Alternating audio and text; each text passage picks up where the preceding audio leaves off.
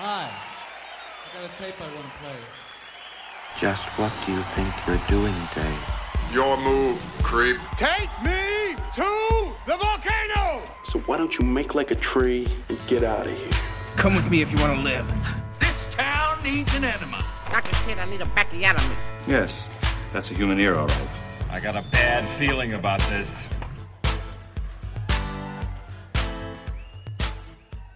So it's come to this. The Cage match. Round 2. Cage cast. Here we go. It's happening. It's unstoppable. It's a snowball. That's a good one here. I'm Eric. I'm Charlie. This is a movie podcast. We love talking movies, and we love Nicolas Cage. We love this guy. Absolutely. Yeah. If our last episode about Vampire's Kiss wasn't clear enough, We're big fans. Big fans, and we're gonna be hitting up some Cage. We didn't know where to start hitting up Cage, but Yeah. one movie was towards the top of both of our lists for ones we had to do. Adaptation. Yeah, it's weird how that worked because it's such an anti-Nic Cage type of Right. movie when you really look at the full scope of what's going on with this guy. Yeah, we did our own little private Nic Cage lists of what Nic Cage we wanted to hit up on our build to 200. Yeah. And I thought, the triad would have come up. Con Air, The Rock, Face Off. Hey. But both of us went away from that. I went more for Honeymoon in Vegas.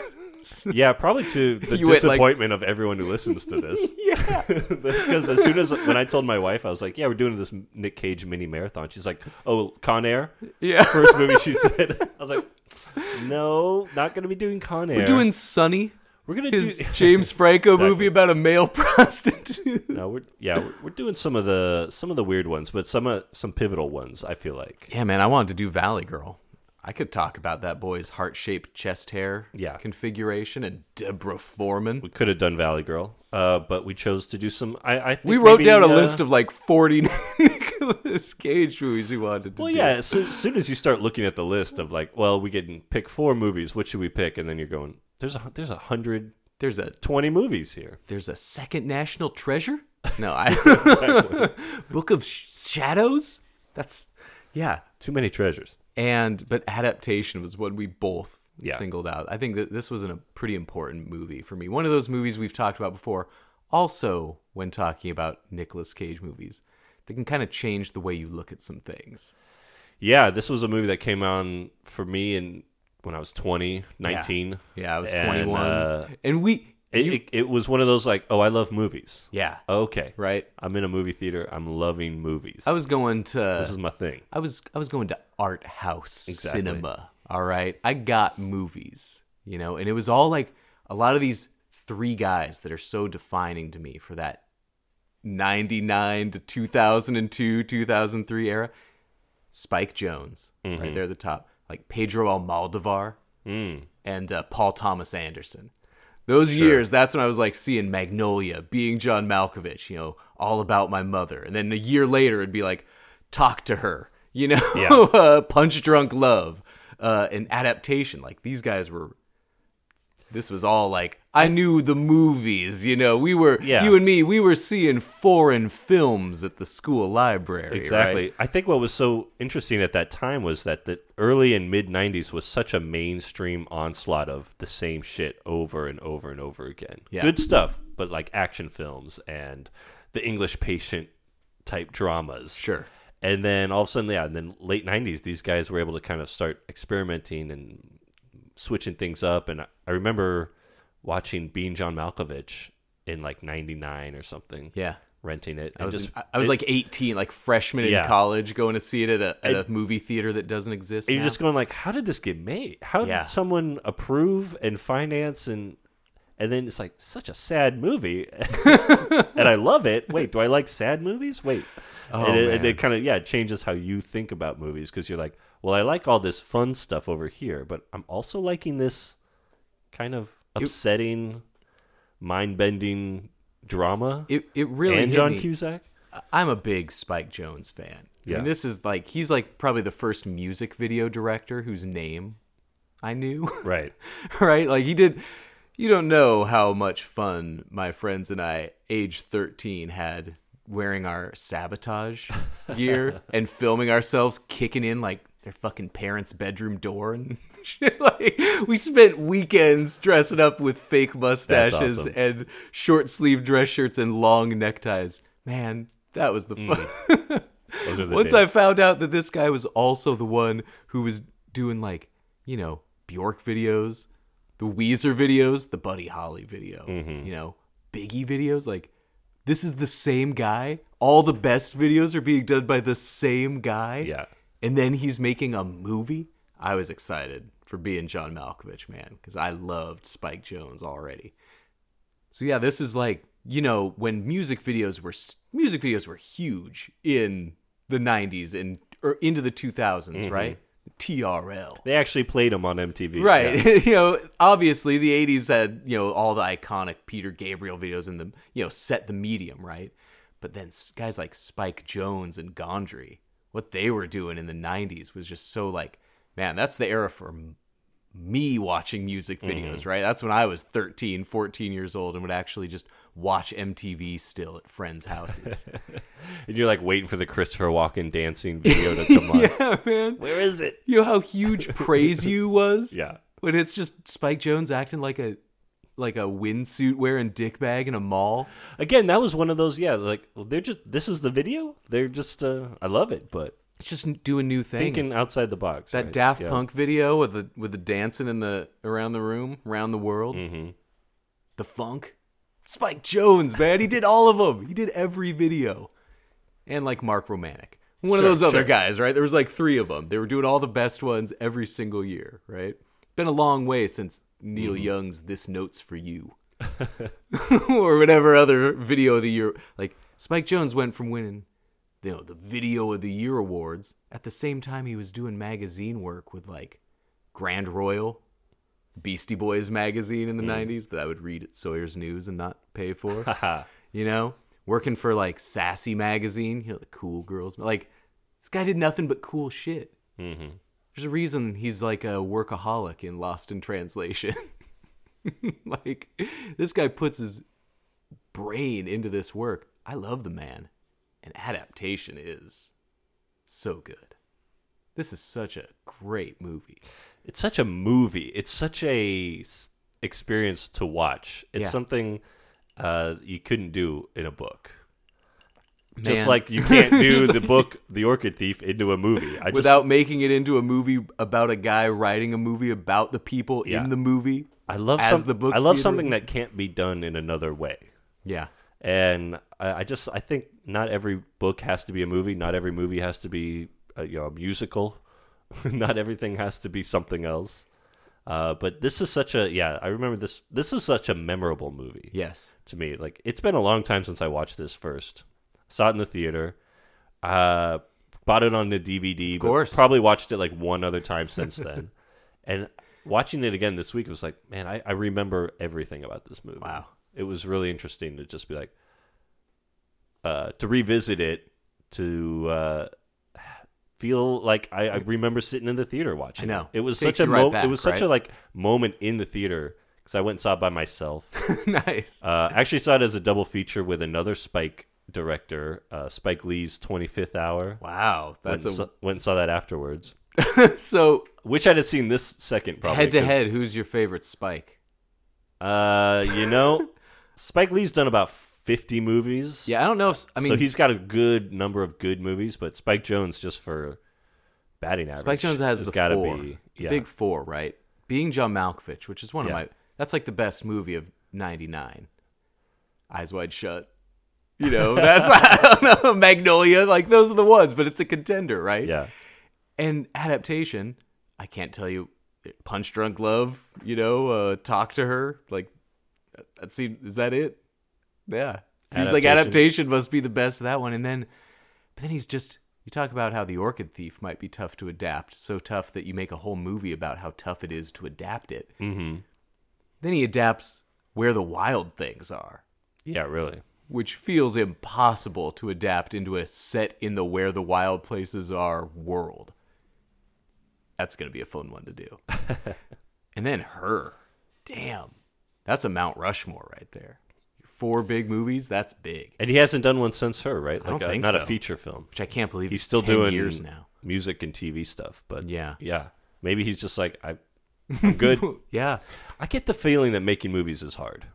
Yes. The very, very opening of this movie is the behind the scenes footage of being John Malkovich, where John Malkovich is yelling at everyone to hurry up. But he came off like a good guy there. He was really sticking up for crew, right? But I definitely have that memory. Again, I remember that from watching it originally, going like, is the actor supposed to be telling everyone what to do? When you're John Malkovich and you're in a movie that's based around you being John Malkovich, you get to tell people what to do. Yeah. That is a specific situation you're allowed. That was such an eye-opening. Like, wow, this guy's really telling everyone else what to do. Yeah, when I think of what a pain in the ass it must be to make a movie, you see a little behind-the-scenes thing, just a shot of like John Cusack and Catherine Keener sitting in a lobby at work, and there's just 50 people milling about, all doing something and all moving in front of each other. It's just like, what a pain in the ass to make a low budget movie, right? Golly. And he is just so creative, and I like I said, very formative, and I'm so happy watching Adaptation now, knowing how much it meant to me in 2002. See that I love it just as much more, and it looks just as good, and it sounds like it reads just as well. The acting is even better than I thought it was then, and it won like Oscars then. Yeah, it's a movie that has all the tricks, right? And you don't see them or care about them while you're watching it, because it is such an engaging story. That's a good way of and putting characters. That's the way. Yeah, it's like you look back, it's like, well, you could pick it apart because it's got so much. Well, there's so many things that could get messed up. It is not easy playing twins. It's tough to play twins. First and foremost, the Nicolas Cage performance in this movie, as both Charlie and Donald, the fictitious twin brother, Kaufman. Right, the Kaufman brothers. It's flawless. It's incredible. Yeah, you never see the strings. You never see the double. You never, for once, think it's a guy talking to himself. It's amazing. They are twin brothers who the differences are pronounced, and he knows how to do these differences without using. We say that this does use tricks, of course, but the strings are so not there on all these things where there's no tricks with makeup or hair. They both have kind of the same hairline. They both have similar builds, right? It's not like one's just more confident. Yeah. And one doesn't care as much. And the smarter one is just neurotic and just like overthinks everything to death, right? Charlie Kaufman just has this rambling self-hatred inner monologue going at all times from the very beginning opening credits. And he sweats and he hunches and he looks at the ground a lot. And Donald is this naive, fun, engaging, confident to all hell. Yeah. Just like... But all the things Charlie doesn't want to be or doesn't like. He kind of resents it, but he's not. Yeah, it's just this special, odd relationship. He sees him as obnoxious. Yes. More than anything. He's his little brother, except he's a twin. They're twin, yeah. And he hates the stuff that he sees that's also kind of him. Yeah. But they're so different in ways that aren't pronounced differences. They just feel like real, actual, lived-in brother differences. Something about little shit like Nicolas Cage crawling into his bedroom because he just comes up, he's like lying on his hardwood floor, just like my back, rolling around, and just him moving while the other brother is just annoyed at him being in his bedroom. But it's so real. It's just him playing him. The way Cage just has this kind of whispered slur that Charlie Kaufman does a lot, and how Donald is just they're just such different, but they share the same genes, as Charlie puts it.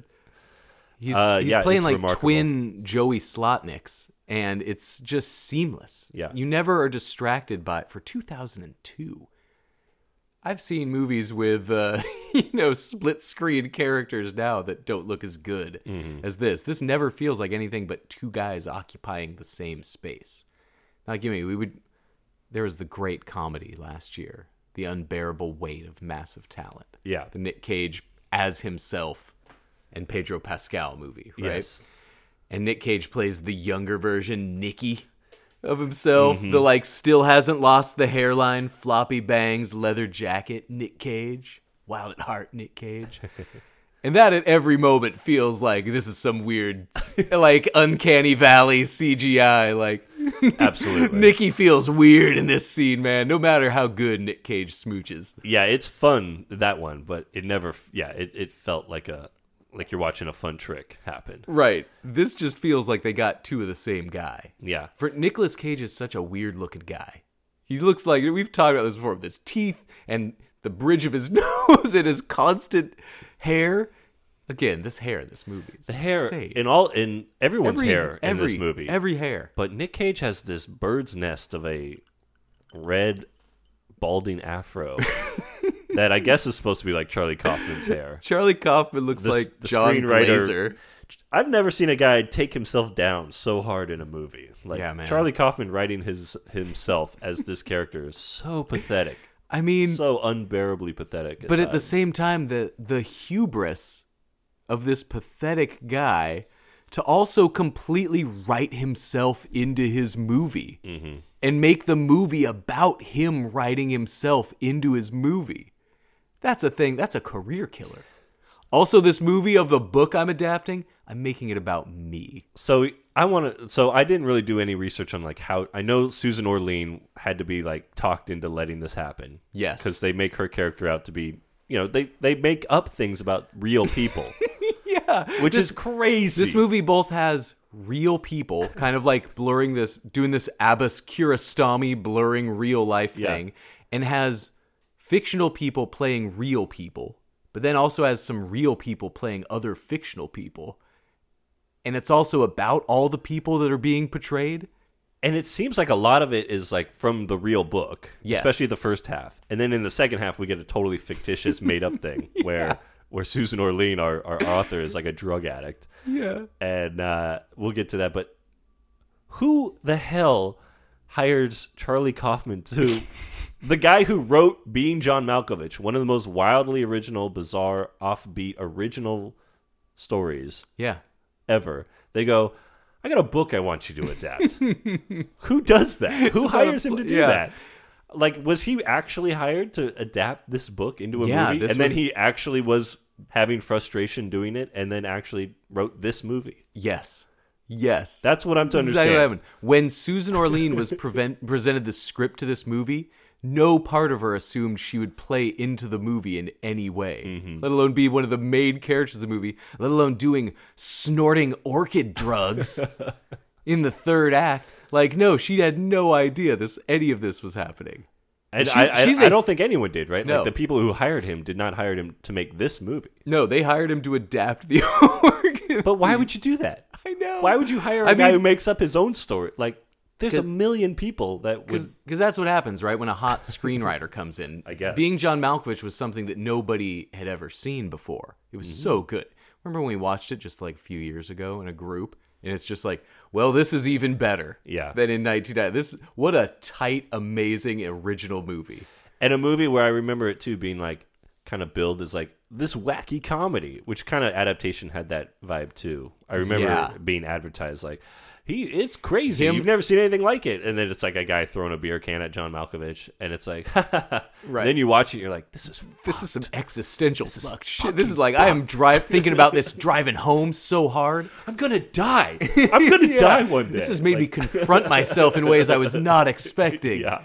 Yeah, right? And then they're like, I got a great book about flowers that I want you to adapt. You know, maybe they just saw this unique way that this man looked at what you could do with both film and fantasy and your own life and say, you know what? We don't know how to film this really, really good story. New York Thief is a really good story. Susan Orlean's she's a very funny author. That John LaRoche is quite a character. God, Chris Cooper in this movie, man. I could have watched a whole movie just about Chris Cooper as John LaRoche. I could have watched the Chris Cooper Meryl Streep full movie. Yeah. What I love when like you don't always know which chemistry you're gonna get with actors and actresses, right? I loved how much I love the chemistry of Streep and Cooper in this. I love when I'm surprised at how much I love an on-screen relationship, especially when it's unexpected. As perfect as I think Clooney and Jennifer Lopez are in Out of Sight, I was less surprised to see how much I got into like Nick Nolte and Barbara Streisand in The Prince of Tides. Sure. Sometimes I don't know what on-screen duo is going to click, right? But man, the casting of Chris Cooper as LaRoche and Streep's like New Yorker writer, socialite life, who's also just charmed by a intelligent man, right? That's what he is. He's so different, but he is smart. He's authentic. He's living this life that she feels that she's not living. He's so real. He's such a character. Everybody's such a character in this, but so real. And LaRoche is just he's one of these guys who knows that everybody assumes he's stupid because he's missing all of his incisors. Missing a lot of teeth. And he looks like any Florida gator rustler. Yeah, he looks like he lives in the Florida swamps. He collects these orchids. He looks like a guy that lives in the swamp. Talks like a guy that lives in the swamp. Yeah. And then is spouting off 18 different scientific versions of a plant name. Listens to Charles Darwin on audio tape. Yeah, these smart, unassuming men who also doesn't seem impressed with his own actual knowledge. He knows he's smart, but it doesn't impress him.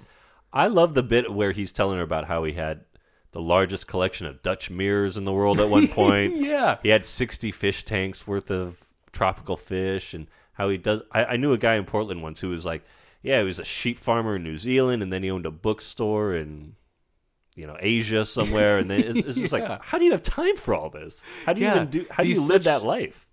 And I think, both of us, we kind of have this appreciation because we've both been drawn into, an obsession with something. When you really get interested in something, it's fun to kind of throw yourself into an interest. And it presents Chris Cooper plays this man as a guy who throws himself wildly and full into these wild interests. When he's obsessed with turtles, he's going to find out everything about turtles, man. He and his mother once had the largest collection of 19th century Dutch mirrors in the world. You might have seen a feature in Mirror World magazine. 1988? Yeah. I got to hear somewhere in the van. He's digging around the van. Just going around. It'd be like, he's just known for... It's like the people that go around trying to set the dumbest Guinness World Records just to do things, but he's not doing it out of any kind of hubris. Yeah. He just wants to consume and fully know something before it's just amazing, right? It's a different kind of brain. Yeah, and her desire to want to do or want to love something as much as he loves the things that he loves. Her desire to live that fully. And Charlie Kaufman, as a writer who's trying to unpack all this into a story, his shortcomings as a person connecting to other people and how he has this... And it's like he's trying to write a movie where no one has any epiphanies. And it's a movie full of epiphanies. He's trying to write a movie where nothing happens. Everything happens. Like, movies, this doesn't... No one else does a movie like this. This movie has so many layers. There's the so more many you things think about this. in this movie that other movies do parts of. And this movie does so much of every different thing. Like, this movie has the full... like from the dawn of time montage that Tree of Life tried to do, right? Tree of Life went through dinosaurs, man. Yeah. But this movie, that's like 1 minute of this movie. I forgot we get a full Dawn of Man montage in Adaptation. I forgot it. I love dinosaur asteroid. I love getting that ape down there, man. I'd love to see a full Spike Jonze, Charlie Kaufman Dawn of Man movie. Sure. That's the great thing about Adaptation is it has all these different layers that you can choose to enjoy as deeply and unpack all the things as you want. But it's its own movie on every one of them. Donald and Charlie could have easily been their own movie. Cooper and Streep easily could have been their own movie. Just writing The Orchid Thief alone, easily could have been its own. Anything of this could have been its own whole thing. I would have watched the shitty Donald movie, right? Even the Donnie movie is just like, well, there's a recipe for the success. I hear it's the best script of the year. Yeah. The Three. Yeah. There's just such a feeling of while watching this movie that it's like, God, I just love what I'm watching. I'm just so engaged with it. The moments where it's talking about the book and he's reading the book parts aloud. It's like, this sounds like a good book. I should read this book. Susan Orlean is a very good author. And the moments of like the bees pollinating the flowers and all this like stuff that really could, like you said, could have gone wrong or could have been silly. Like absolutely work. It could have been. It's absolutely feel correct and give you that emotional impact you want. And I think more importantly, the sum is bigger than the parts. Like all the parts are working, and the whole experience at the end of the movie and what you walk away from is just like everything. It takes so many, mood shifts and, jumps around time so much. It's a linear movie, but, it jumps around a lot into fiction or into fictionalized reality and back into reality. And for a non-attentive film goer, you could get really lost and then eventually find yourself going like, wait, Meryl Streep wants to kill the guy? I'm sure it's really easy. But like, so all of those shifts could have really been jarring. They are just really thrown in there. Now we're back in the swamps. Now we're in this guy's, midlife crisis. Now we're in this guy's like worst professional and personal crisis, the lowest, most suicidal moment of his life when his brother gets $1 million deal. Let me tell you, man, if I've had a bad week and then you're like, I got a $1 million podcast offer, just me. The worst news. And you're not the Donnie of this. Yeah. Or I came to you and I was like, I got a really good idea for a podcast. It's all about like farts. We're just gonna fart on the podcast, and then a week later, Rate I'm like, my farts. My agent says I could get high 6s for Fartcast. Yeah, and then your agent. This is where your agent that I've glommed onto. Yeah, I know. Just this idea of writing a movie about the orchid thief that's about writing the orchid thief while a guy is writing about writing the orchid thief sounds shitty.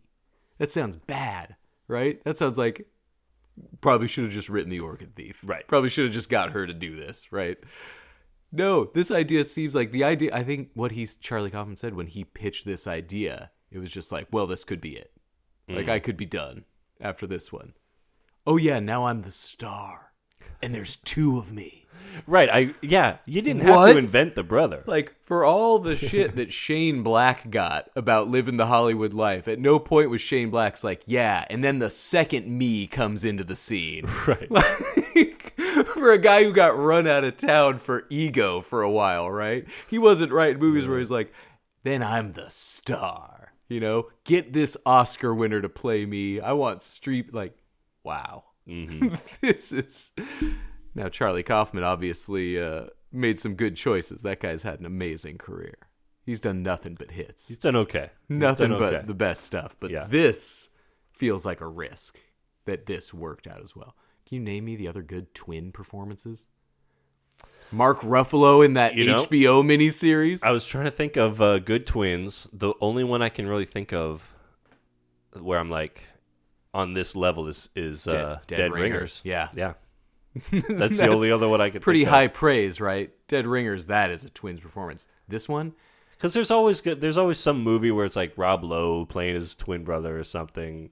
There's going to be something like that. Steven Weber's Dr. Jekyll and Mrs. Hyde. But Tim Daly, one of the Wings guys. Yeah, none of those ever like feel anything more than a gimmick. Right, like the idea of like an actor playing his twin. This is not a Marlon Wayans kind of movie, right?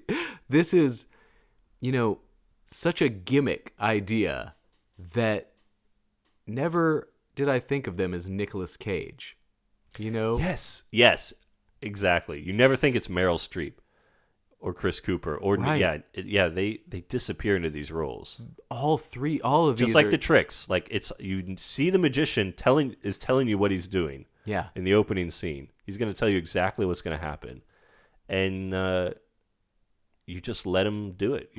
For 3 amazing actors, this is right up there with the best of all of their work. Right. This is one of my favorite Streep performances. She was so good, and I loved what she did with this. Yeah. Chris Cooper is next level. Just a totally different human, right? Different person. Chris Cooper is like, I want to follow that character around for Yes, A week. that's the kind of guy that A is week. just would be in a 15-season reality show. Exactly. If he was know. LaRoche, you know. Like if the Tiger King was a genius, Yeah, right. that's John LaRoche. That's like it's like basically it's painting with John. It's just a John right. Lurie show, right? It's like that's like all like he is, and I would watch all of it. Yeah. I just wanted to hear this guy's mysticism.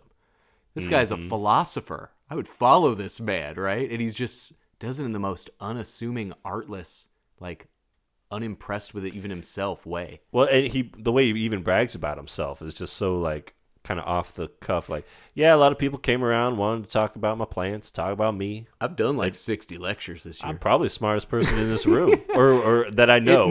It's said as matter-of-factly as what he had for lunch. Mm-hmm. You know, it's just a fact to him that he doesn't even care about one way or the other. Whenever anything, he even calls out like a pissing contest. You know, like this is like I don't care. Like he does not care about that, right? Like shuts it down. So fat. But Nic Cage, some have said that he's an over-the-top actor. I've heard it said about him, but he's got a bit of a reputation. He's got a rep, but going big. Some of his best, and I love Big Cage. Of course. I love a Big Cage movie, Yeah. right? We're going to get some Big Cage Snake Eyes later in this marathon. Snake Eyes was one of the biggest, and that guy is a joy to watch for every minute of Snake Eyes. And he's on the screen for basically 98% of those minutes, man. He owns it. Mm-hmm. But when he is doing his most subtle, touching work is when he's playing weird guy who is sad. He is so good at the weird guy who is sad that he just becomes this man. Yeah. He looks so like such an odd guy if you saw the man in Pig walking down the street. But he is such a touching, tender, smart, sad, weird guy, right? All these Mandy is a different weird, sad guy, and this is just man, Donald and Charlie. That's what struck me so much watching Vampire's Kiss was just like, this is supposed to be a comedy, but it's sad because this guy is playing it. You had gotten it. bleak. You'd It's gotten bleak. it kind of mentally mixed up with Once Bitten, Yeah. the Jim Carrey one, because it was kind of billed similarly Kind of the as same movie. to Once Bitten, Yeah. which is an outright funny, great movie. Vampire's Kiss, always billed as a comedy. This is about a guy going through pain, Yeah. right?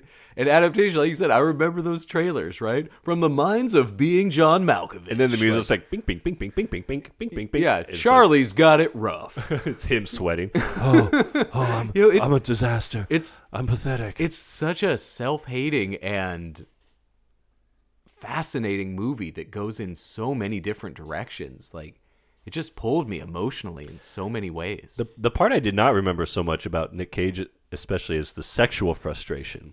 Oh, that sure. takes up a good 20 minutes of this movie. Yeah. Of him just a lot of. I forgot there was 3 different masturbation scenes. I forgot there was him having fantasies about Judy Greer. I mean, who among us?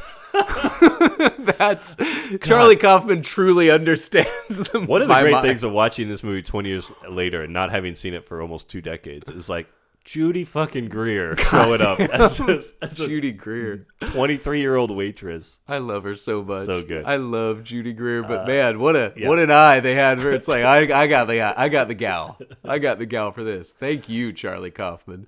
Yeah. We got to get Judy Greer into the fantasy And scene, right? who's the other girl that was Maggie Gyllenhaal in it? Oh, she's just good. being oh yeah, It's like a brain factory in here. Yeah. God, So she was funny. so good. What a well-cast movie.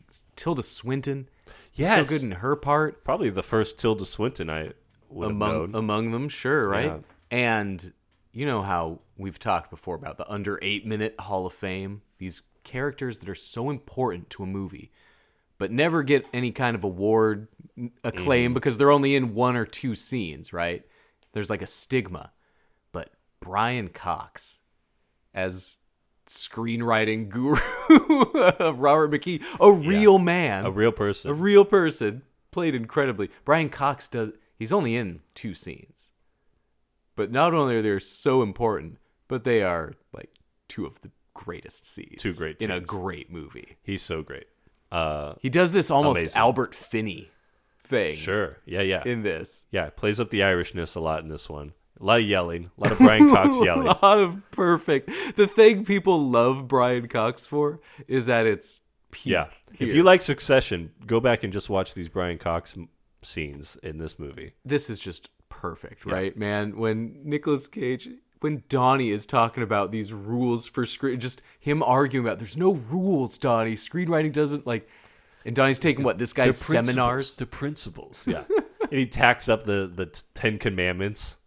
Yeah. Above Charlie Kaufman's typewriter. Robert McKee's 10 Commandments with Brian Cox's like serious posed face. The fact that they're all written like 10, thou shalt not insult the audience. Just like this $500 seminar asshole. Fucking guy. This guy, right? And how, it would be like I was, really heavily involved in college radio and really into all, music. And it's like when I'd find out my sister was just listening to fucking like Savage Garden. It's like, man, you fucking kidding me? You could be using me as a resource. I could be making you the fucking Big Brother cassette tapes. I assumed you were putting 10 Commandments of the radio station on the right. In the no, DJ no, booth. God, no. But like, man, Lauren, come on, we've lived together all this time. Let me make you like a Pavement mixtape. You don't got to be listening to. And it's just like this resentment that Charlie Kaufman's got for Donnie when he's paying for this $500 seminar, and Charlie's just like laying out, just like, no, this is why you need to do this in your movie. Like this, he's just laying it out. But Donnie just is. Sometimes you can't communicate with people, even if they share your genes. Well, the big thing I really took away that I didn't get the first time watching it now is Donnie writing his thriller and his basic, cliched, overused stuff. Yeah, that turns into a good movie, and I think if not a good movie, a movie that like Shane movie. Black, you could sell for. The one thing I think that I've learned in the 4 years we've been doing this podcast is that like a movie doesn't have to be smart to be good. Right. A movie doesn't have to be highbrow to be good. We've talked about a lot of good, fun movies, and Charlie Kaufman thinking he's above the thriller. Right. In this, he's better than the cliche killer who calls himself the deconstructionist. No, that was a joke. And you got me. And then it being the greatest script everyone has ever read, universally loved, right? And it's and then for Charlie Kaufman in this movie to then give Donnie the script, and the last act of the movie is Donald writing the. Oh yeah, the thriller ending of this movie, and who does that? Like who? Like I said, man, the pitch. Who acts above a movie and then ends the movie? Like it's such a I don't know. I don't even know how to. I can't imagine the decisions this guy was making. Such a fun way to fuck with people. You're a professional writer. I am a major amateur writer, but I'm writing a book now, right? And I can't imagine the email I would get back when I turn in some proofs, and they're just not about what I'm watching, but they're about what I'm doing while I'm watching, what I'm supposed to be writing about. What? I couldn't do it. You're writing a book about wrestling. What if you wrote a book about you? About my relationship with wrestling and how I'm struggling to write about wrestling. The book. And how you're like, I'm just reviewing matches? That's not a book. I need to come up with a story. Am I good enough to write a narrative short story based around me writing my book and make it the book? You write me into the book, and I commit a crime. This is the book something. also? Yeah. And then in the book, I'm like, Eric, you got to hide me. The cops are after me. And then we're watching wrestling together or something. We contracted you to do a specific thing. Like, that had to be an answer that he was fully expecting. I can't imagine the number of conversations Charlie Kaufman had with real people who are like, yeah, I know you're in the movie, but it's not really you. It's a fictionalized version of you. I know you don't look good in it. I know. You know, it's like his manager is a guy who's like joking about terrible things. Yeah. And thinks he can help with the script. The Hollywood exec who hires him, and he's like, I wrote in a part where I have a sexual fantasy about you. I hope that's okay. I hope that's all right. I hope that's cool. Yeah, man. This is such imagine writing a book this would be like me finishing my book and then finding out, unbeknownst to me, it's going to be adapted into a movie. Then I find out I'm a major character in it and I have a drug addiction. Yeah, exactly. And a torrid love affair with a swampman. And you try to kill the guy who's writing the screenplay. Yeah. How insane would that be? What a wild story for Orlean, right? When you write this book about an orchid hunter and the work that Chris Cooper can do as a sincere orchid hunter, man. Yeah, that's what he used the Palme France for. When he is played, he won the Oscar when for he this, is right? When he is talking to that cop, who's another great character actor whose name I don't know, but great guy, Jim Beaver. There you go. Great character actor. We get great. This movie has such great character actors. We got a list of like 8 character actors in the credits that weren't even in the movie. I know. It's like, they paid Stephen Tobolowsky just to exist. Not in the movie. I know. I was like, do I even bring up that Peter Jason says thanks? And that's it in the movie? There was like 4 major character actors in a courtroom scene that we just saw basically as extras. It's insane. Peter Jason just does a pan by enough to be like, wait, was that Gary? Is that the Indian dude from Smoke Signals? Did he just play an uncredited dad? What? Yeah, it blurs reality so much. You're suddenly you're seeing this slumpy dude, and then suddenly a minute later, you're like, oh shit, that's right, 1999 Catherine Keener. Oh Jesus! Mm-hmm. Like, man, what a hit to the senses this whole movie is. Right? There's real people in the movie. It's just John Malkovich. John Cusack just walks by a scene. Great he didn't cameo need to be from here. Cusack. Cusack just does good guy for doing that. Look to the camera in the background. They came back to film these. I know. He got in his like ponytail wig for one walk by, no lines. Catherine Keener she's like, I have to get down to Maxine weight. I would love kidding me? I would love if they had to rebuild that whole tiny hallway just for that scene in the movie. In this, they're like, you want to do stuff on the set of Malkovich? We tore that down. We tear that stuff down. Yeah, or is he just so brilliant that he's thinking just like, we should film some B-roll, some meta next level voyeurism just in takes case. On these, just in case. We'll insert Cage in a few. Is Spike Jonze just out there making 4 movies at once? He's making his own documentaries about the movies that he's making, and he's always thinking ahead. He's leaving his poor wife back in his Tokyo hotel room, and she's falling in love with some pockmarked old guy.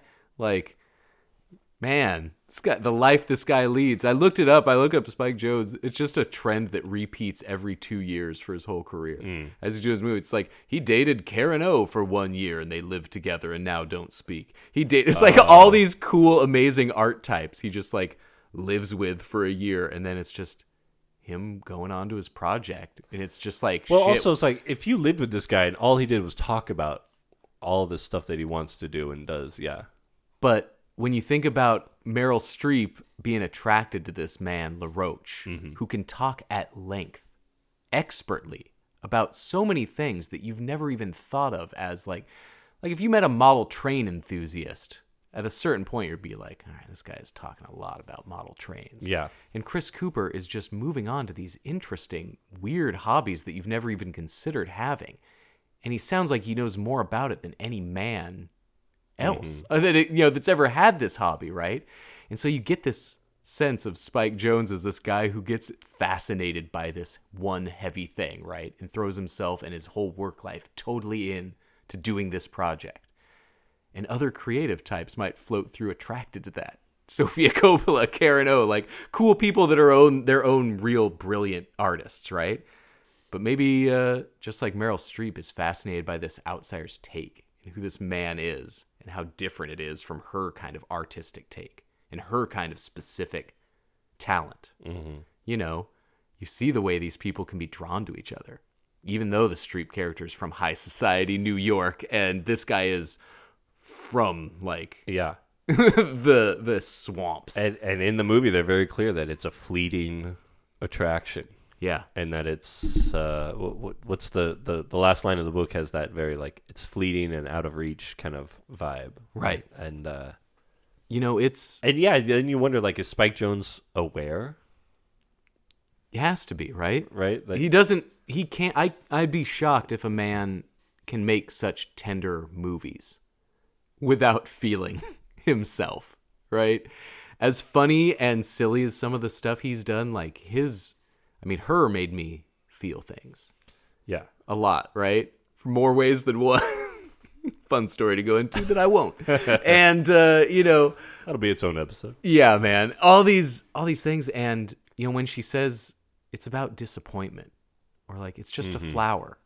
My dad can talk to you for hours about antique glass bottles. Right. He's gone on digs for these bottles. He's snuck onto condemned properties just to dig for old bitters flasks. That's the thing he fell in love with. That's the thing he fell in love with, and he has talked about it with me for hours of my life. We have so much storage space at their old house that's filled with old bottles in boxes labeled like to crazy degrees. He goes to bottle conventions, bottle shows. He has a weekly bottle club that he attends. There's enough people in our county to have a bottle club. And that's meaning more than one. And that is like his thing. Yeah. He's gone on vacations around visiting another guy, and my mom visiting with that guy's wife and talking about their bottle collections. Wow. This is what they did, right? And Chris Cooper is this guy who just is that and is a new version of that every few years until life. And Meryl Streep sees that, it's possible to just fall in love with a part of somebody or how somebody feels about somebody. It's easy for me to get little crushes on people that I barely have interactions with because I like people. And you have a little crush and then something kind of dumb and fleeting ruins it for no reason. You just stop thinking about something, right? And then it's over. And not everything has to end with something fulfilling. Sometimes it isn't. She sees it, and it's just a flower. And so she's heard how romanticized this man talked so eloquently about it and what he loved about it and this beauty of preservation and the knowledge he had to gain to get around just the fact that you couldn't preserve these things in state-owned land, right?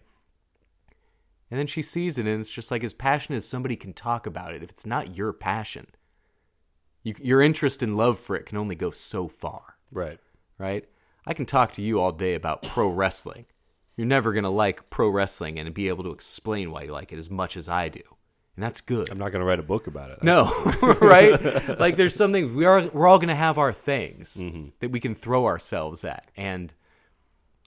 But you can't necessarily drag along somebody on your own thing, right? Sometimes it can just be a disappointment. Sometimes it can just not interest them. Mm-hmm. And I just love this fleeting interest that they have with each other. Let me tell you, man, I love them harmonizing over a dial tone. Yeah. Oh, yeah. You put that in something bad like that Joseph Gordon-Levitt, Zooey Deschanel one. You put that in 500 Endless Days of Summer. I was like, this fucking dumb dial tone scene. These twee assholes. Mm-hmm. But Chris Cooper and Meryl Streep, her doing drugs and then rolling on a bed like a little schoolgirl, talking to them on the phone like when I used to get excited to talk to girls on our house rotary dial phone in our living room, when I was 13. Yeah. Brilliant. She sneaks up on you on this movie. Yes. She really starts out as just kind of this placeholder, almost feeling character of like, this is the person interviewing LaRoche, so we get to see LaRoche through her. She's our access point to the better character, right? Yeah, exactly. And she's just writing down what he says, and she's got her little opinions, and then we see her kind of have her doubts and have her desires, and then stay. She's awake at night. Is that Harry Shearer as her husband? No, it's another real dude playing it. It's Curtis Hanson. Okay, the director, Harry Shearer. No, there's enough guys with like Jew afros in the movie. They're like, we can't get Shearer in too. But can't cast Giamatti. Yeah, by the time she's doing drugs and then plotting murder, you're just like, holy shit, Meryl Streep is like going for it in this movie, man. And she's such a person that, of course, she would do that. She does really fun movies all the time, but for some reason, she's got this kind of holier than thou, almost. Maybe at that time, especially, just like she does the highbrow stuff that Charlie Kaufman would write. She's street. So of course, Charlie Kaufman writes her as like this drug addict. What's so good? So like, you don't hear people praise Meryl Streep enough. She's flown under the radar a lot. You never hear this. It doesn't come up very much. But seriously, like, especially around this time, her reputation, she's the actress that's been nominated for, double digits Academy Awards, right? Yeah. Like, it's boring to nominate her at this point. She got nominated for this movie, yeah. Yeah, it was, Nic Cage got nominated, and then Chris Cooper won. We talked about Cate Blanchett, who's always so perfect and so dialed in and so attuned to these people that it's like Jordan. People get sick of voting for Jordan. People got sick of voting for Barry Bonds for MVP awards. Give it to somebody else one year. We get it. We can't give it to this guy 7 years in a row. And so Streep is managing to be, the most acclaimed actress of our lifetime, while also having these roles that just hide right in plain sight. Oscar-nominated roles that you just forget were this good. And around this time, she still had the rep of playing so serious in films. She's supposedly a very, joyful, funny, upbeat woman, but she always plays... It's just like how we don't know anything about Cate Blanchett. I don't even know her sexual affiliation. She's either married to the guy and has 8 kids, or she could be a lesbian. I have no idea. Right. And, for her to take this studious New Yorker character, it's no different than the plot to, the African Queen. She ends up doing her own Hepburn Bogart thing with him, But there's funnier elements of, I don't know, one of the Kurt Russell Goldie Hawn movies where he's the Overboard, Captain Ron, I don't know, he's the roughneck and she's the more higher society woman. There's a Romance in the Stone quality to Meryl Streep in this. Well, it's funny because she does have that reputation of I'm just looking through IMDb, it's like Marvin's Room. It's like that kind of stuff. It is prestige, sad cinema. But she's also, in the 90s, she does Death Becomes Her. She does The River Wild. She does this movie in 2002. Yeah. I mean, it's almost, and it's right? She almost does even more of that highbrow, The Hours. Well, sure. There's Julia and Julia, which is an incredible role for her. Devil Wears Prada. Yeah.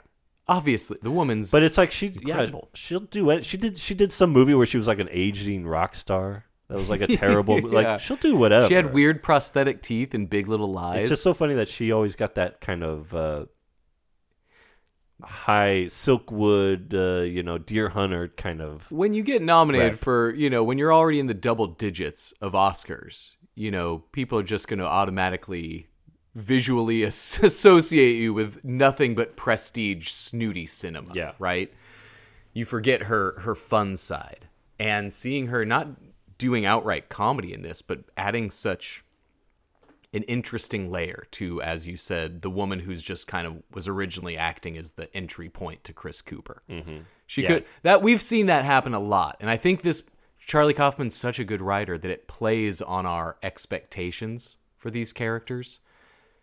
The whole movie's talking about not wanting to I don't want to evolve the characters. I don't want anybody to learn anything. So we get used to how these people are supposed to act and how these movies usually write them.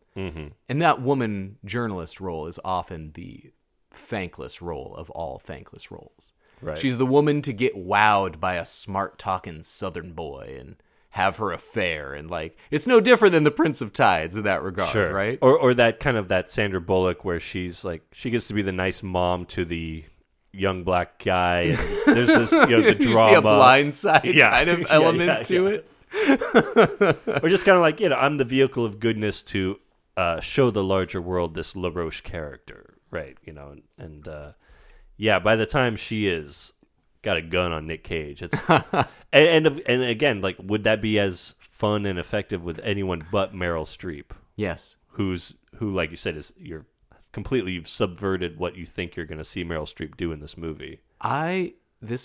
The roles were played so well, and the writing was so who they were up on that. Like you said, these people weren't. I wasn't as great as Meryl Streep is, and this is one of my favorite roles of hers. I was so in love with her by the end of this movie, and so important to it is this real chemistry between her and Cooper, where they're just talking on the phone, and I'm seeing Meryl Streep in this movie as this. I don't know they're both in their early 50s in this movie, but just the way she's acting and the real interest and that real love that she's just fallen for this guy, right? And it feels so real. And it's just she looked beautiful, sitting on her hotel room floor on the phone, kind of playing with her hair. It wasn't played up for comedy. Her rolling around on the bed, kicking her feet. The drugs wasn't played. This could have been easily Granny smoking pot. In lesser hands, right? The funny montage of her doing drugs and watching her own hand or some dumb shit, right? And instead, it's just like, first off, I would not need that much convincing to do orca drugs with Chris Cooper. Like, very little hesitation. If he calls me Susie Q, the way I'm in. God, the way that's it. Like that moment where it's like she's waiting for him to say Susie Q on the phone, and the way she smiles when he does. The way his tooth tooth whistles there. Hey, Susie. He's got this kind of LQ Jones thing. But if LQ Jones had no incisors up top, right? That same kind of southern handsome fox. Mm-hmm. When I say fox, I mean LQ Jones looks like a literal, like if they drew a cartoon fox as a man, right? And Cooper's got a little bit of that, Definitely. Just with no front teeth. I could see that. And there's such a charm to somebody who's sincere. I find a lot of charm and sincerity now. It's very easy. We're sarcastic people, and it's easy to cloak things in sarcasm. But when you meet a person who, doesn't matter if you think they're smarter than you or dumber than you or what, but they're sincere, that's really charming to me. When somebody doesn't feel the need to put on any airs. They're real. Like, that's power move. Right. That's powerful, right? Confidence. That's confident. That's confidence that a lot of people don't have. That's what Donald Kaufman has that everyone loves about him. That's why Catherine Keener's over at the house reading the script. Catherine Keener's at my house? Yeah. That's what Charlie Kaufman never has in this movie, is that self-confidence to be himself. Yeah, and it's that... Because he wants to kiss the girl. He wants to say something funny at the party, but he just never can bring himself to do that. Yeah. And that's a big part of that inner monologue that I think is so great. Is like, you see that he wants to be this bigger, he knows better what he has person. to do, right? Yeah. And he knows what to do. And I can relate to that feeling of just like, I know I need to like be bold in this moment. And you don't, or you didn't, or you think about something later or whatever. Yeah. Seeing sincerity I'm really charmed by that. I said earlier that I get crushes really easily on anything. It's just really, sometimes I just find humans charming. And sincerity and vulnerability is really noticeable to me now, right? And seeing this, just Chris Cooper, the sincerity brings to LaRoche is so strong. And I'm just kind of falling in love with this couple that's only talking on the phone, right? But I would snort that orchid and fuck Chris Cooper in this movie. I get it. Like, I get it. It's real. In the first 5 minutes of this movie, Nicolas Cage sets up everything that he says he doesn't want to happen with his script. And to a note, we get every single thing that shouldn't be happening in Adaptation. I think it's one of those movies that lays out exactly what's going to happen very clearly, and then seems so jumbled, yet it really lays everything out so linearly. We've been bringing up everything everywhere all at once a lot. Yeah. Didn't it feel like this movie just conquered every single sentiment and trick that just got like a zillion Oscars 20 years later? Doesn't it feel like Charlie Kaufman's written every I did that idea. I already did this. I did this. Yeah, I did Eternal Sunshine. I got the Oscar for it. You guys are all still trying to do Eternal Sunshine. Yeah, it's that. Yeah, exactly. That let's be wacky, but also with a heart. Yeah. I think, that was very much the vibe when I was watching Everything Everywhere at once. It was like, yeah, I've seen this. I get what they're doing. I've seen the best guy. They're being outlandish to tell a really core emotional story about being around people and connecting to people or not connecting to people, and why you only get one chance to do this, and you got to make the most of it. And I would bet my life that pretty much every Charlie Kaufman movie. Yeah, the Daniels had a copy of the Michel Gondry and Spike Jonze DVDs. Those guys are pulling everything, man. Charlie Kaufman's done this. Yeah. Everybody's still trying to write Eternal Sunshine. Every 2 years we get a new Eternal Sunshine. It's supposed to be the one. He did it. And I'm sure we could go back and watch movies in the 70s and 80s that this movie were kind of, they even bring up the mockumentary and the idea of, there's never been a new genre. It's like, this movie's definitely taking a stab at being its own genre. Yes, and there is just a certain point mock-you thriller or something. Yeah.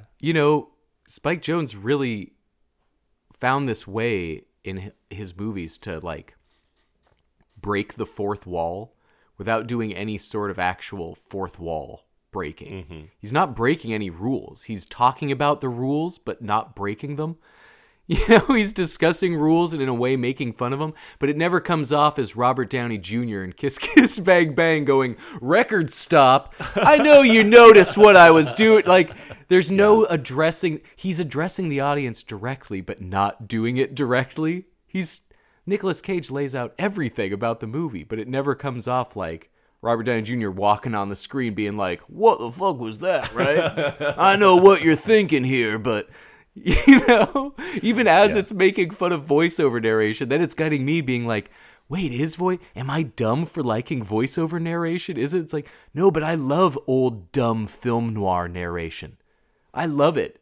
I don't care if it's describing stuff I've seen. Sometimes I love it. Other times I'm like, man, voiceover narration is dumb. Well, and I love the stuff about the voiceover because there's so much voiceover. This movie is all voiceover, which again, in some spots. Nick Cage has to play not only against his fake twin, but he has to sit there at a typewriter while a voiceover is going for extended periods of time and seeming like he's thinking, like, that had to be so... There's so much acting. So much going on, right? Acting while your own character's inner monologue is what everybody's hearing. He has to do that a lot. But that moment, and I know I've brought it up on the show before, just as such a memorable moment of him having this voiceover narration while Robert McKee is having his lecture and being interrupted by, God help you if you use voiceover narration. God help you. God help you. God help you. What a Brian Cox part, man. And then I don't think you get voiceover narration the rest of the movie. Like, it stops. And it has that very specific, like, he goes outside and it's very quiet. Yes. And there's not voiceover. Wow. And then I think at the end, you there's some voiceover where he's writing the script about, like, what Donald says at the end. But I just always, it's like, here's the trick. Here, let me show you. This is the movie trick. And I just reminded you that it's a trick, and also it's better for it. It's better for me pointing it out. Yeah. It's more effective somehow. It's a movie that keeps both giving you no idea where it's going to go next, and it keeps telling you exactly where it's going to go next. Mm-hmm. And like you said, they're doing the magic trick right in front of you, and I'm just sitting there so engaged in this movie and so interested in these real people who could have come off like fake caricatures of people. Well, especially at the end there. When we get into the, like, they kidnap him and they're driving him out to kill him, it's like the fact that you care. The fact that I remember and watched it again, still feel that, like, oh boy, Charlie's in trouble now. Yeah, they've stepped in it now, right? When he's talking at the beginning, you're like on his side, no matter how sweaty he is, no matter how slumpy he looks in his sweater. When he's like, I don't want to cram in sex or guns or a car chase or any of these things. And here you are watching sex, and suddenly Meryl Streep's she's just riding a guy. She's grinding. What? You were told up front. She's doing a line of orchid blow and grinding this hillbilly. We are told 100 minutes ago that we're not getting sex crammed in here. We're not getting car chases. And then as we're seeing it, it's kind of just like, we're given these real characters suddenly doing these things we were kind of promised wouldn't happen, and now they're all happening. And you're seeing the grinding. You're doing those man, that orchid powder. That looks like a good high. This is a convincing sell. If orchid powder is real, this seems like a real good thing. She was having fun. Yeah, our orchid powder pod is going to be crazy. But yeah, I don't want people growing or learning life lessons. And the whole movie is just growing and learning lessons from that growth. All of it. Mm-hmm. It's so well done. And two of the most brutal on-film car crashes. Oh my gosh. I've ever seen. Yeah. Like, awful. Scary awful stuff. Car crashes. Guys going through the windshield. Yeah. At the end there. That's one of that's brutal stuff. That's the most that's the lasting image for me. When I think back to seeing it, and it's Donald lying there through the windshield, and just what a gut punch that was. Both car crashes in this are so. This movie just keeps throwing stuff at you, right? Mm-hmm. Both going in ridiculous directions, and then just threatening to derail as he's spiraling and keeps getting worse news and keeps making his own life worse for him, right? Then by the time you're getting guns, you're learning more about LaRoche. That's a tough scene. Yeah. that realism and of what he's gone through and how many ways his life's changed even since then. How brief the shot was of him with his the tornado destroyed nursery, right? What a fascinating man. And this other car crash, still right in the middle of the most ridiculous scene. Meryl Streep is chasing a man through a swamp with a gun. They just shot him. Donald gets shot, and he's commenting on how crazy it is that he's actually been shot. Yeah. Yeah. And then the most realistically violent car crash just out of nowhere, head on, through the windshield. I bet Meryl Streep was thinking this was crazy when she was reading about her, like, we need to kill him. I don't want this man riding. Like, suddenly this is such a turn. But imagine Susan Orlean. He goes, wait, I kill them? Yeah, exactly. I demand their murder? I think it might even be crazy. Like, to me, if someone wrote a movie about me like this, and it was like, wait, I'm going to have sex with the guy that I wrote a book about? Like, but I didn't, right? Yeah, that's me. Like, but everybody knows I wrote the book. And now it's just like the drug-fueled sex orgies of Susan Orlean. Like, that's not, oh my God. I feel like I'd be a lot more comfortable with, like, oh yeah, make me a total cold-blooded killer. That's fine. But and just having sex with swamp men. Have to have sex with the guy? Gator wranglers? In really? the van? We're going to be in the van having sex. All right. Yeah, sure. How much is that check going to be? Couldn't have been much, honestly, for a Charlie Kaufman movie. I don't know. A book about a movie. But Mom called it psychologically taut. It's like sitcom jokes stuck in there about Mom calling it psychologically taut. How Mom is like the one reading all of Donnie's drafts. The unseen mother, you know. Good. They could have got Stephen Tobolowsky for that. Mm-hmm. We didn't use those scenes. And dude, nobody's ever written about a movie about flowers before. Dropping flowers of algebra. Oh, Donnie. I love Is him. there a such thing as a bad movie Donnie? Probably not. All Donnies, right? Somebody's going to come out with like a real jerk of a Donnie, but man. I know one Donnie that's kind of a jerk. Well, not in the movies, but he appears briefly in Home Alone 2, but but yeah, you know, you're talking about when you went out of your way to see a Spike double feature. Yeah. Two of their best movies, Adaptation, 25th Hour. Now, I don't know if Spike Lee could do being John Malkovich or her. And I don't know if Spike Jonze could do the right thing or it's true, right? Malcolm X. Probably good that Spike Jonze doesn't do Malcolm Probably X. should not do now that I think about it. Although if he got Johnny Knoxville, I'd check it out. I think he can use that connection. Use his jackass connection. Johnny Knoxville, but like the X in Knoxville. Yeah, like exactly. X, Knoxville, Malcolm. But man, these four movies that he's made are just special.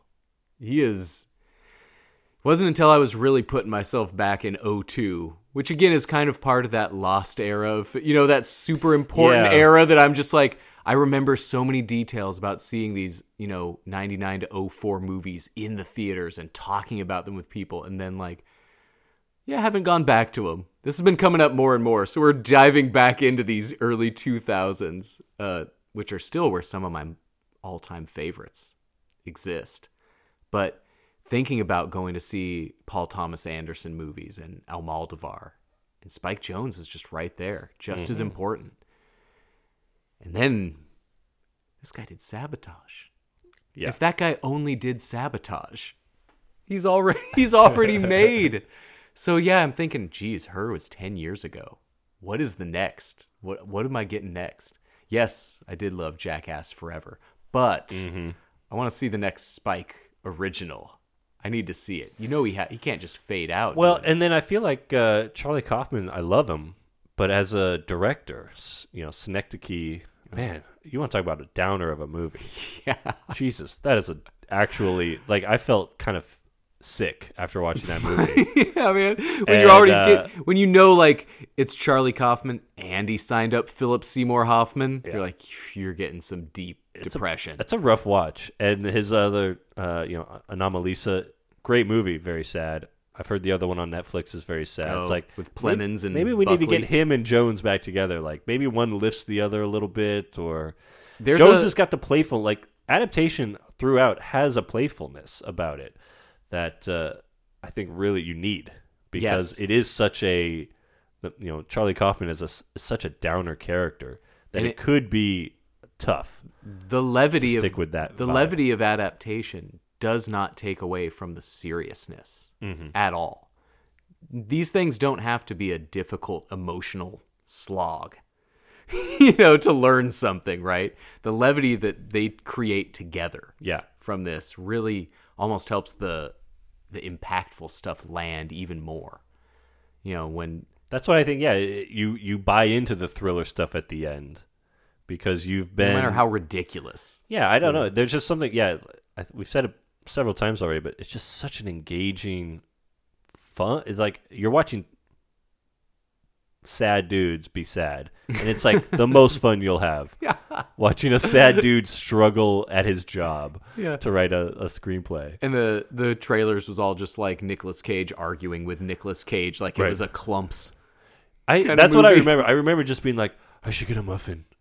Coffee and muffin is good. And it's like, oh man, this guy's gonna be just hilarious. An anguished writer, just like, and he's going insane. He's seeing double. Boing. And then it was always that Donald Kaufman doing his little push in the bush. Push in the bush. Like, of course, that's the pull, right? That's so perfect. Of course, that would be the pull. You're taking all these, like, it's Ron Livingston being a total like douche in the like, of course, those are the pulls. Like, but man, and you're told. It's a lot of broken mirrors, I think, to like show his fragmented self. It's making fun of all these things that are make funnable, but I'll be honest. I've written hundreds of thousands of words now for something that now seems crazy to me, that like feels like I'm writing a lot about this this very niche subject, right? And I've always been really fascinated by the actors who sometimes when I'm reading a script, a good script can sound like shit. How Mulholland Drive was able to have Naomi Watts making fun of this garbage dialogue, and then you're in the middle of her audition scene and you realize like, oh, this is the same dialogue, and it was so good, right? And so like, wow, like this movie took a amazing turn right out from under us, and it's got to be tough to see words on a page and know exactly how you can deliver them and how you'll be allowed to deliver them. You have to have confidence in this material. I'm sure there's a lot of stuff that sounded good on the page and it didn't work on the screen. And so you're hearing some of these things, the broken mirrors to show us. I bet there's movies where I've saw good versions of that. You see that stuff in like Apocalypse Now, and it's like, this is cinema.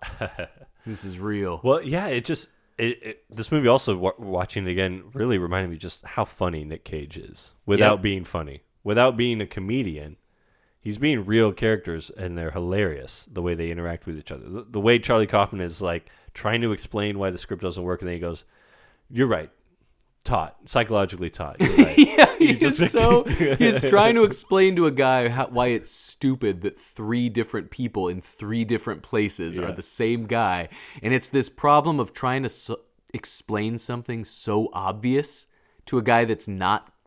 To an idiot, and it's just like, you know what, it's psychologically great. Taught, you're right. And then it's this thing where like when we're driven to explain something sometimes, when at the end sometimes it's okay to just let a guy exist, right? And he's struggling with that the whole time, and somehow it all works.